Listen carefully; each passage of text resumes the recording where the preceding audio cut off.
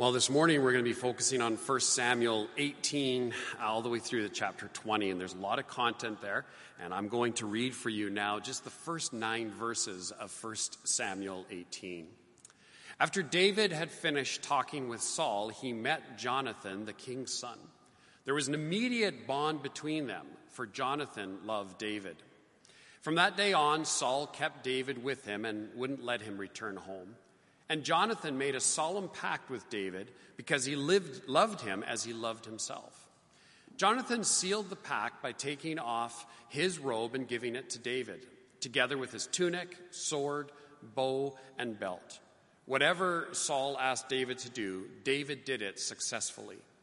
So Saul made him a commander over the men of war, an appointment that was welcomed by the people and Saul's officers alike. When the victorious Israelite army was returning home after David had killed the Philistine, the women from all the towns of Israel came out to meet King Saul. They sang and danced for joy with tambourines and cymbals. This was their song. Saul has killed his thousands and David his tens of thousands. This made Saul very angry. "What's this?" he said. "They credited David with 10,000s and me with only thousands. Next, they'll be making him their king." So from that time on, Saul kept a jealous eye on David. The word of the Lord. Well, this morning, Pastor Ken hardly needs an introduction, but I thought I would just say a couple of things real quick before Ken comes. Pastor Ken, if you don't know, I know some of you have maybe joined us just in this last year or so. He was our founding pastor of TCC way back in 2003.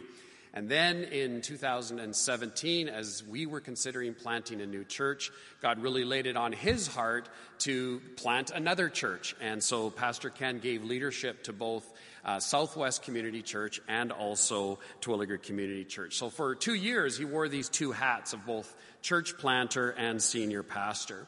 And then in January of 2019, he resigned to focus solely on Southwest Community Church.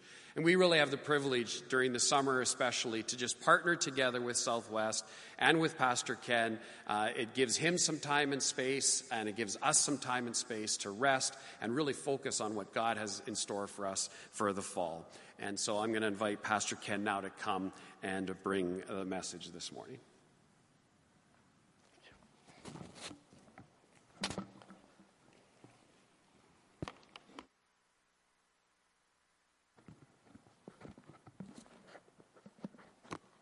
Well, good morning.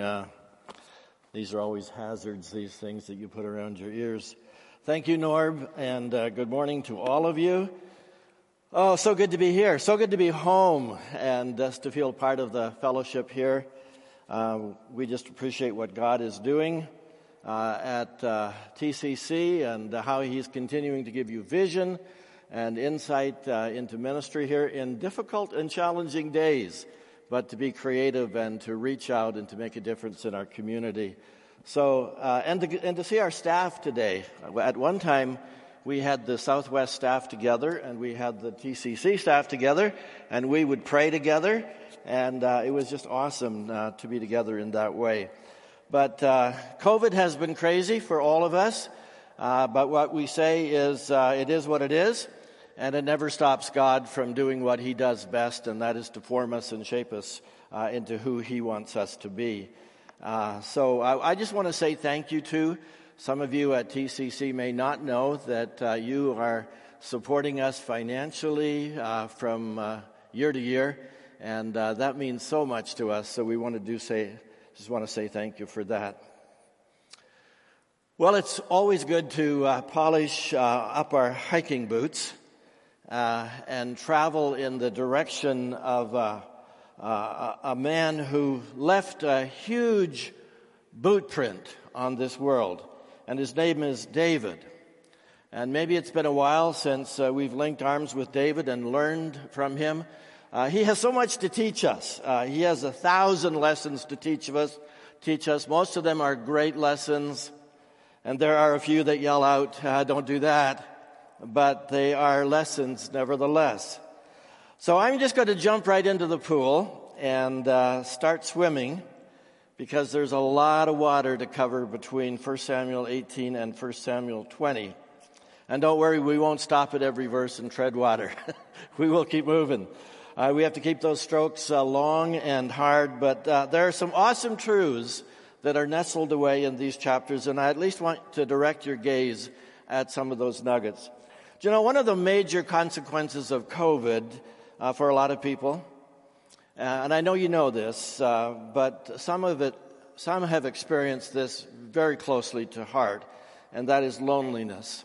Loneliness. I just became aware through reading that 3 months ago, in February, the government of Japan appointed a minister of loneliness.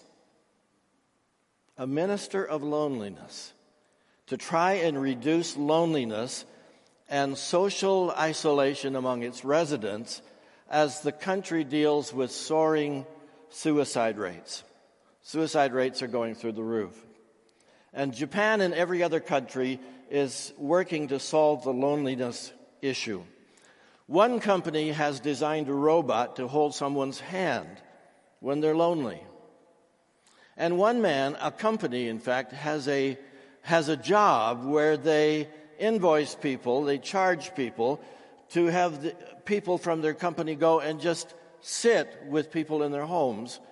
No conversation needed, but just be there for a couple of hours in the afternoon, and they get paid for it. 40% of adults in 2 recent surveys said they were lonely. 40% of adults in North America, up from 20% in the 80s. The observations that came out of the study recognized that for elderly people, those without social interaction were twice as likely to die early. The increased mortality risk from loneliness is comparable to that of smoking and twice as dangerous as obesity. So our immune system is impacted by loneliness. In 2015, a huge study using data from 3.5 million people collected over a span of 35 years found that those who fall into the categories of loneliness, isolation, or even simply living on their own see the risk of premature death rise up to 30%. Well, we don't talk about loneliness too much. I mean, who would ever want to admit that you're lonely? People might be comfortable saying, I'm discouraged, maybe even I'm depressed, but they're not comfortable saying they're lonely because you're the kid sitting alone in the cafeteria. And that doesn't feel good. There's a nurse who works in Australia in palliative care, and she asks her patients whether they had regrets as they approached death. Letting friendships lapse was one of the top 5 regrets people mentioned as they came to the end of their lives. Have you noticed in your world how easily COVID has subtly pulled us away from one another, away from our friendships? We can't get together. But it's still meaningful to text. But it's still meaningful to get the phone out. It's still meaningful to send an email. Those are all distance removers. And I think, and I am included, have gotten a little soft over the last 18 months. This nurse wrote that many of her patients had become so caught up in their own lives that they let golden relationships slip by over the years. And they regretted it. We don't hear a lot from our culture in terms of maintaining relationships. Do you know who can encourage us with some great advice? Because they walked this road before us. And I don't think they were intentionally trying to model anything. I don't think they were trying to teach us anything. They just latched onto one another in deep friendship, and out of that came lessons for the rest of us. Well, there are rock stars today, and Anna did such a marvelous job of teaching us, and Cheryl on this theme of Jonathan and David's friendship. These are not Facebook friends. These are real face-to-face friends. They are the real deal friends, best friends forever. So what are some good pieces of counsel that we pick up from Jonathan and David? And maybe we can shove these arrows back in our quiver and just take them out one by one as we need them in our journey. Cheering for one another is the first one. Cheering for one another. And, as we turn the pages of our Bible from chapter 17, Norb talked about this last week, the conflict of David and Goliath. And now we move to chapter 18. You discover that a young 19-year-old has pulled off one of the greatest upsets in history. This young shepherd lad, who couldn't even wear an army uniform, felt uncomfortable to him, who had never been trained as a soldier, who didn't like the feel of a big sword. This guy took down a giant 10 feet tall, twice his size. One little rock shall slay him, and he had the right rock. And when he released his rock from his well-worn slingshot, Goliath was out for good. The earth vibrated with thunderous applause, and Israel, pumped with fresh adrenaline, charged down the hill to defeat the Philistines.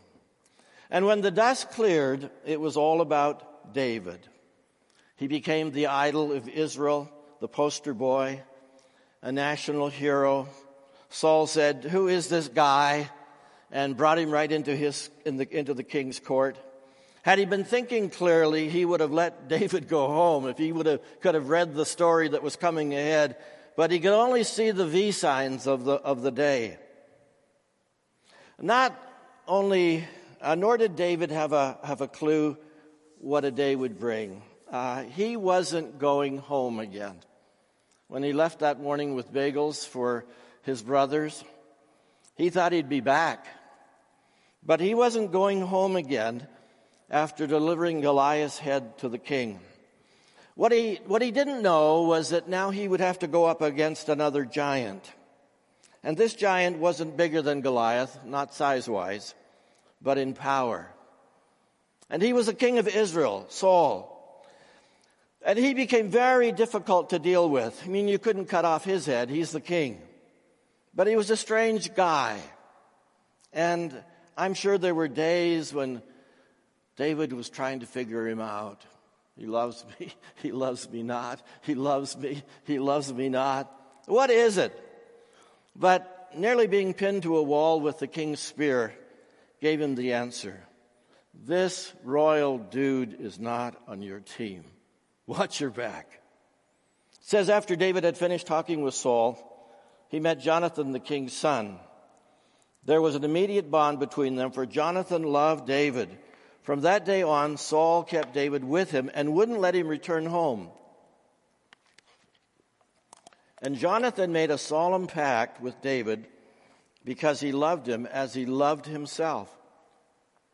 Jonathan sealed the pact by taking off his robe and giving it to David, together with his tunic, sword, bow, and belt. Isn't God good? When you are unsure of your steps, one of the greatest gifts that God can give you is a friend, a good friend.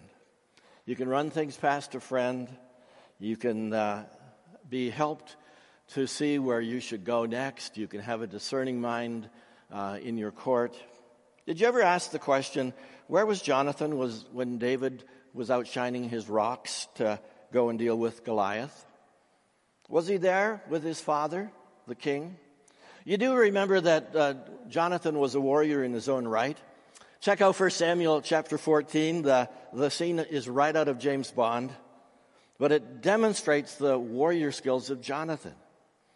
And but where was he when Goliath was bellowing across the valley? No mention of Jonathan. He's the second in command. He's the king's son. And this is not a criticism of Jonathan, really. But where was he? And it seems to me that there was a wave of great pessimism and discouragement that flooded the Israeli army. There is an assumption that Jonathan is pretty discouraged because after he had risked his life, his dad never thanked him. His dad never honored him. It could be, and I will grant this as an assumption, it could be that Jonathan had lost heart and was no longer sure about his dad. Maybe he was no longer sure about God and his own faith. You know, it must be something to grow up in a royal household and see the mistakes that your dad is making and not know what to do about it. Jonathan was a good thinker. He was courageous. He was bold. And he was gracious. But his dad was increasingly suspicious, nervous Nilly, and aware that his control of the country was slipping away. And he was making one bad call after another. What we don't have to assume is that Jonathan liked everything he saw about David. Oh, it was so refreshing. Jonathan liked everything he saw about David. And as soon as David exchanged some pleasantries with the king, chapter 18 opens and instantly there was a connection. And after David had finished talking with Saul, he met Jonathan, the king's son. And there was an immediate bond between them, for Jonathan loved David. Now, what was that? That bond. How did that happen? Every once in a while you come across a person who really inspires you. You look at them, you see their heart, you see their vision, you see their actions, you see their authenticity, and suddenly you lift your eyes from the slough of despond and you lift them up and you see a white knight on a horse that is positive, determined, and courageous, and you kind of like to hitch up to that. And really what you see is someone who cheers you on and someone who you aspire to be like. Maybe you begin to remember who you are.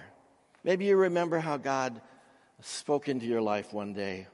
And when you see someone walking the talk or even walking without any talk, you feel this surge of enthusiasm like, I want to be my best too. It just does something inside of you. It just charges you. It remotivates you. I want to be my best again.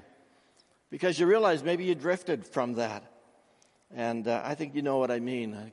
Probably all of us have been there. And we find a person and they just renew us and recharge us. Jonathan has been languishing. I heard that term on TV the other day on the National by a reporter, by a psychiatrist, in fact, who said that many of us are just not our best these days because we are languishing. What does that mean? So I looked it up, and it means a lack of vitality, being feeble or weak. And we've been there during these last 18 months. We've had a lack of vitality. We've been discouraged. And if Jonathan was languishing, then he meets this whiz kid, his own age, and who just goes zooming right past him, and he trusts God as he looks at the model of David, and then he steps up to the plate. David, what a guy. Now Jonathan's attention is piqued, and he asks the question, who is this guy? And when he met David, he connected immediately. And David, by his passion and love for God, cheered Jonathan. He inspired him authentically, naturally, not a lot of verbiage, but action. And he loved the guy for his fresh vision and incredible courage. It's like David is Lance Armstrong, pedaling like crazy. And Jonathan just slips in behind in the draft, and he finds his momentum. He finds his renewed determination and inspiration. And before you know it, Jonathan is right back up to speed. Everyone who's a serious biker knows the power of a draft. You get a breather. You get a refresher by getting in the draft to someone who is out in front of you. You don't have to work as hard to keep it up. You get a little boost You get a little boost in your journey. So the first lesson is that friends are encouraging. They move us forward. They inspire us. Sometimes we ride in their draft. Do you have some good friends who cheer you on? It's easy to succumb to the relentless gravity of COVID-19. Or whatever it is, it kind of just keeps pulling us inward. But that's natural. Don't need to beat ourselves up. But we can resist that and turn the gravity around and see who you can cheer on and watch for who is cheering you on. We need one another. Perhaps ask the Lord for a Jonathan in your life if you don't happen to have one. Or thank the Lord for a Jonathan in your life. I'm so grateful for the Jonathans and the Davids in my life through the years that have been so inspiring and so life-sustaining. The second arrow in our quiver is the intentional commitment of friendship to one another. The intentional commitment. 1 Samuel 18:2 informs us that from that day on, Saul kept David with him and wouldn't let him return home.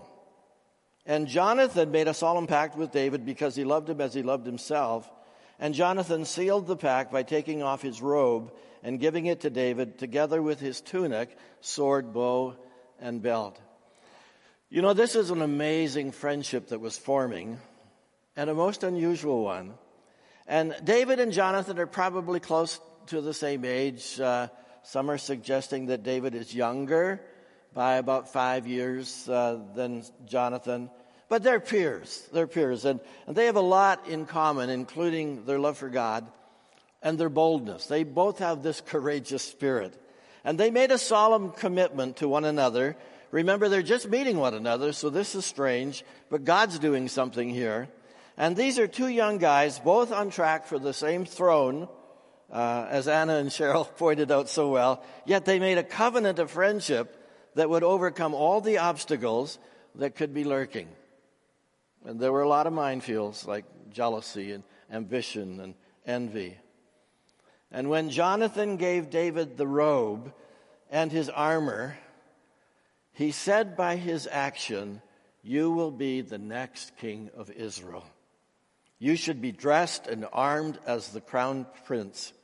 God's hand is on you, and these rightfully belong to you." How did he know that?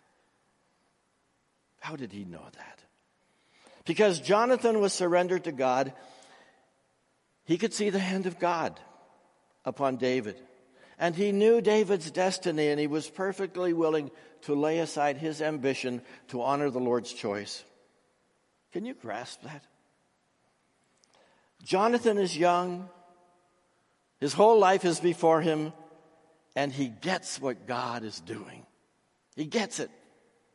David received the robe and the armor, but not at all with an attitude, well, like, hand it over, meet your coming king. Not at all. David wasn't going to be king for another 20 years.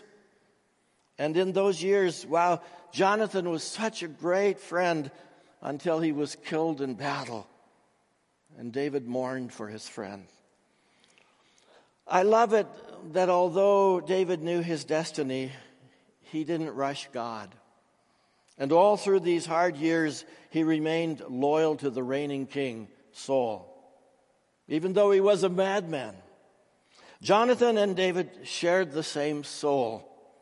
That's why today we use the word, they're soulmates. They think together, they work together, they pray together, they're one. And David and Jonathan had the same soul. And so immediately, out of the gates, they were intentional in their commitment of friendship one to the other. There was no doubt a bit of a cultural thing that's happening here, the forming of a covenant between one another. Here's my robe. But really he was saying, here's my loyalty. Here's my covenant with you, David, that we're brothers. It basically meant, I'm going to be loyal to you for the rest of your life. You can always count on me. David, I will always have your back. For us today, I guess we would just lose the formality part of all of this, and we would attempt to live out our commitment to one another. As Nike says, just do it. And that would be our experience today without exchanging anything. Every friendship gets tested as the years go by. So in that testing, we all make a decision, yes or no. Will we continue to be committed to the friendship? And this is worth saying over and over again. A friend can often see what God is doing in your life. Pay attention to your friends. Jonathan could see it in David. He knew what God was doing in his life. I do love how Eugene Peterson, in his book Leap Over a Wall, picked up on Martin Buber's comments. Now, Martin Buber was a Jewish gentleman who had a very strong faith in God. But he wrote this: the greatest thing any person can do for another is to confirm the deepest thing in him or her, to take the time and have the discernment to see what's most deeply there, most fully that person, and then confirm it by recognizing and encouraging it. Isn't that helpful? I like that. Call out what you see in your friend as a means of encouragement and affirmation. Call it out if you can. Call it out. When you see something and God's doing something in your friend's life, call it out.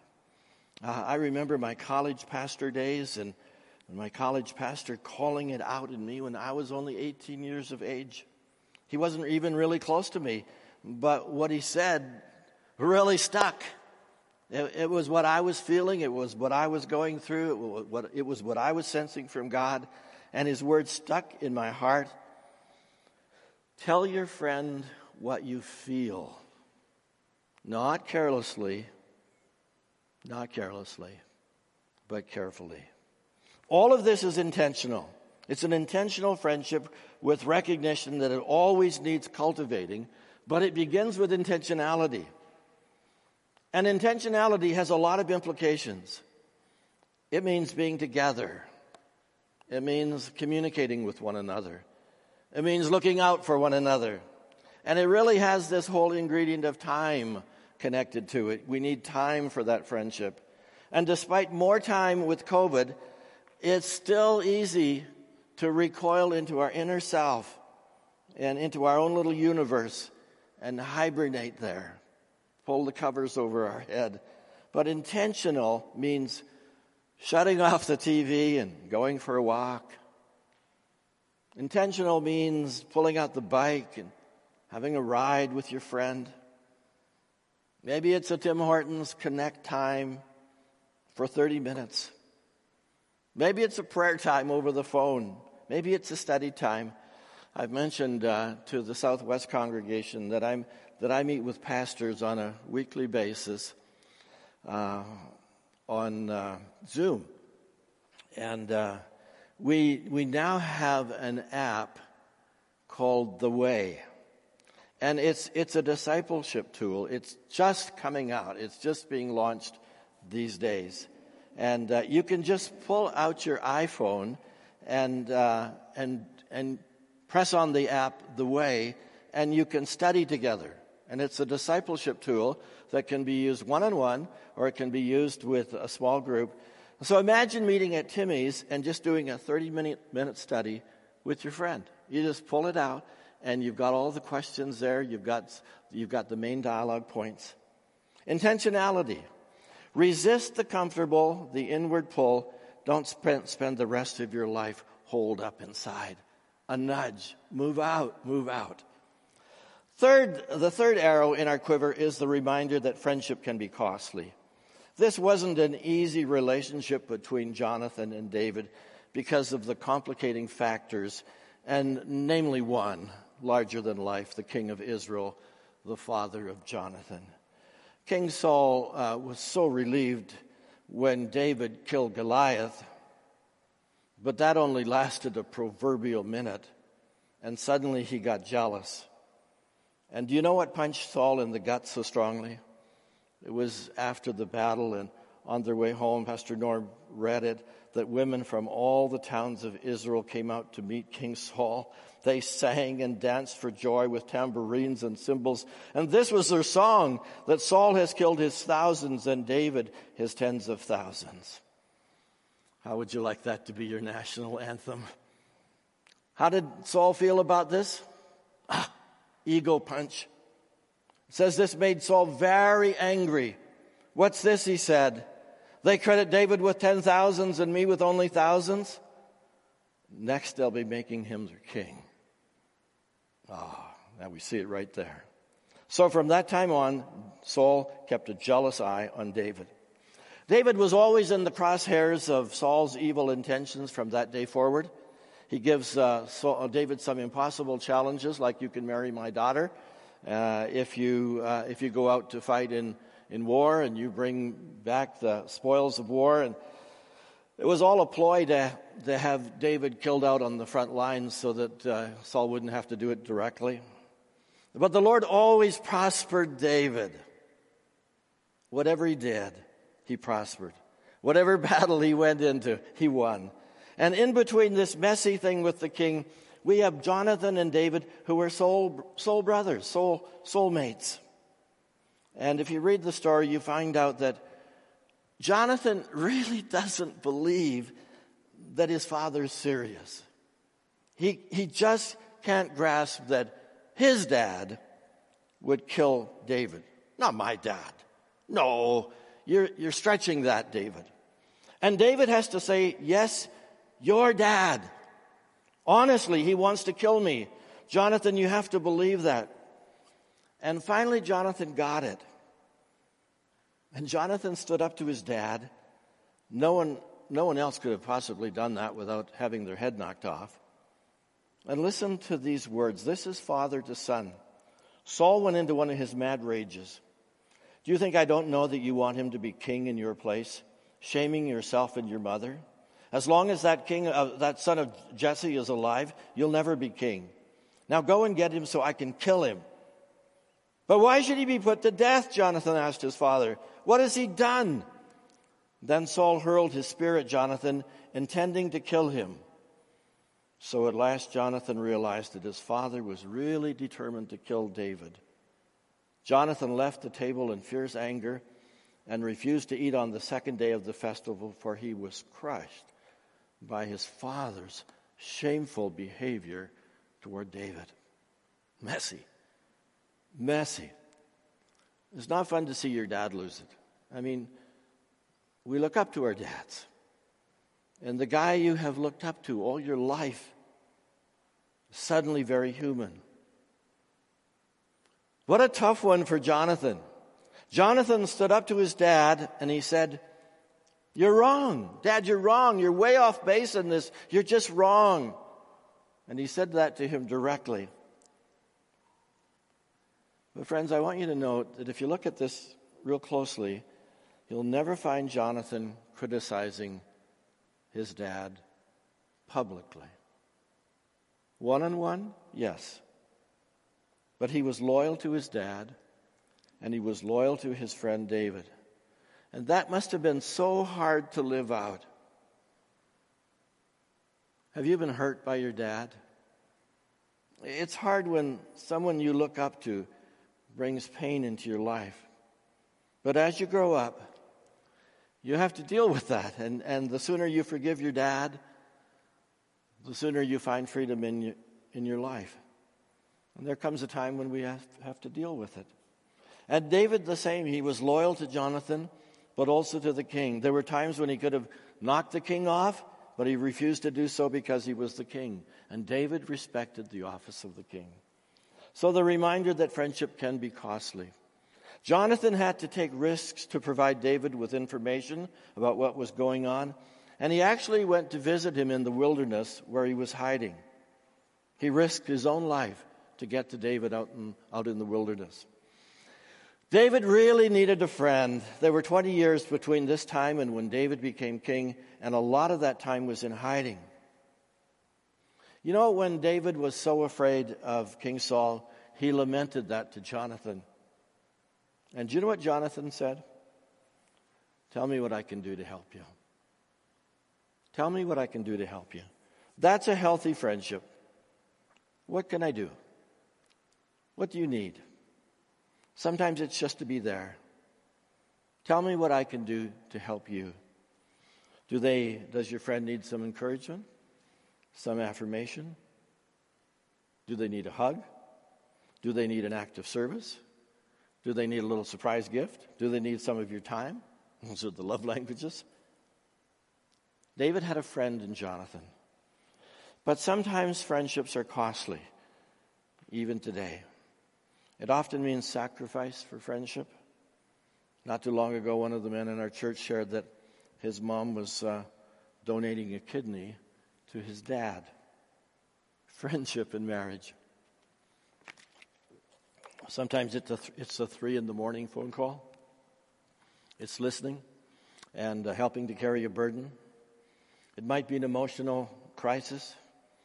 It might be the loss of life in your friend's family. It might be listening to the pain of a parent. Sometimes it might mean supplying some financial resources. It can mean time and energy, but when he's your friend or she's your friend, it's a non-issue. You're willing to shoulder that alongside of your friend. Well, there are more arrows in the quiver in 1 Samuel 18-20. It's just a very well-heeled passage. More nuggets in the gold mine, but I just wanted you to notice as we close that in between the white spaces, both of these men had a relationship with God. And they leaned into that relationship. And that's such a blessing to both be on the same track spiritually. You can parachute into chapter 23 and you can see Jonathan finding David in the wilderness. And guess what he says? Jonathan went to find David and encouraged him to stay strong in his faith in God. So God will give you the insight to know how to bless your friend. Help you be a person who says, tell me what you need. What do you need? And stay strong in your faith to God. Friends often find their way onto our prayer lists. As you pray for your friend, God will show you what they need. And you will surprise your friend by the fact that you already know what they need. He'll put a burden on your heart when it's time to pray. He'll let you know how to care for your friend. Sometimes the Lord will give you a word for your friend, a word of encouragement, a word of guidance. Listen for the whispers of the Spirit. Speak hope into your friend's life.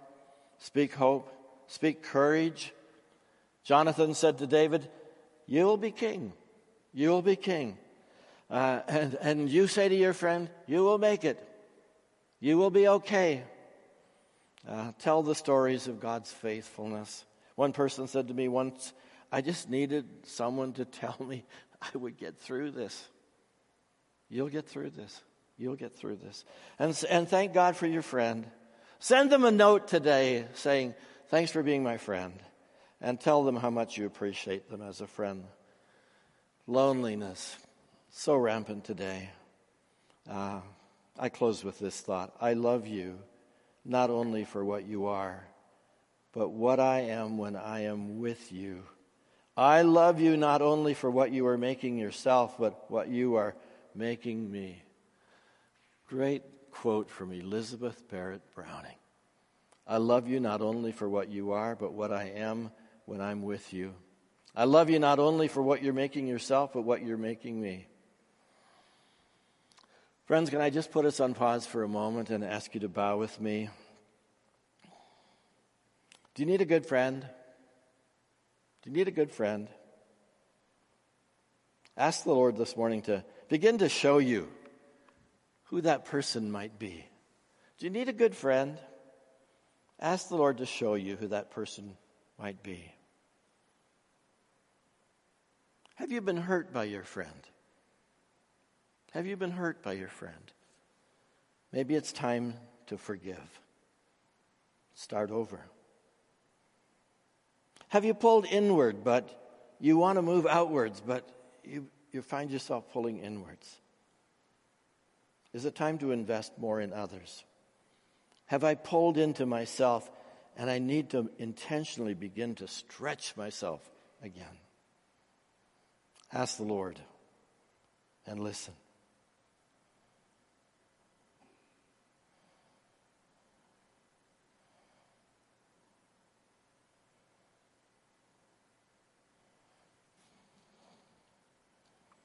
Father, our world can be lonely, especially when we lose someone who's dear to us, especially when we lose a friendship. And Lord, what a difference we can make in our lonely world as your followers, because you fill the loneliness gap and you have others that can fill our friendship gap.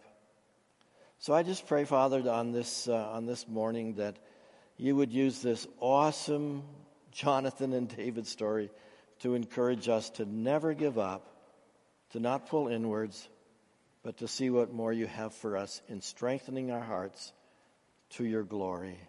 In Jesus' name, amen.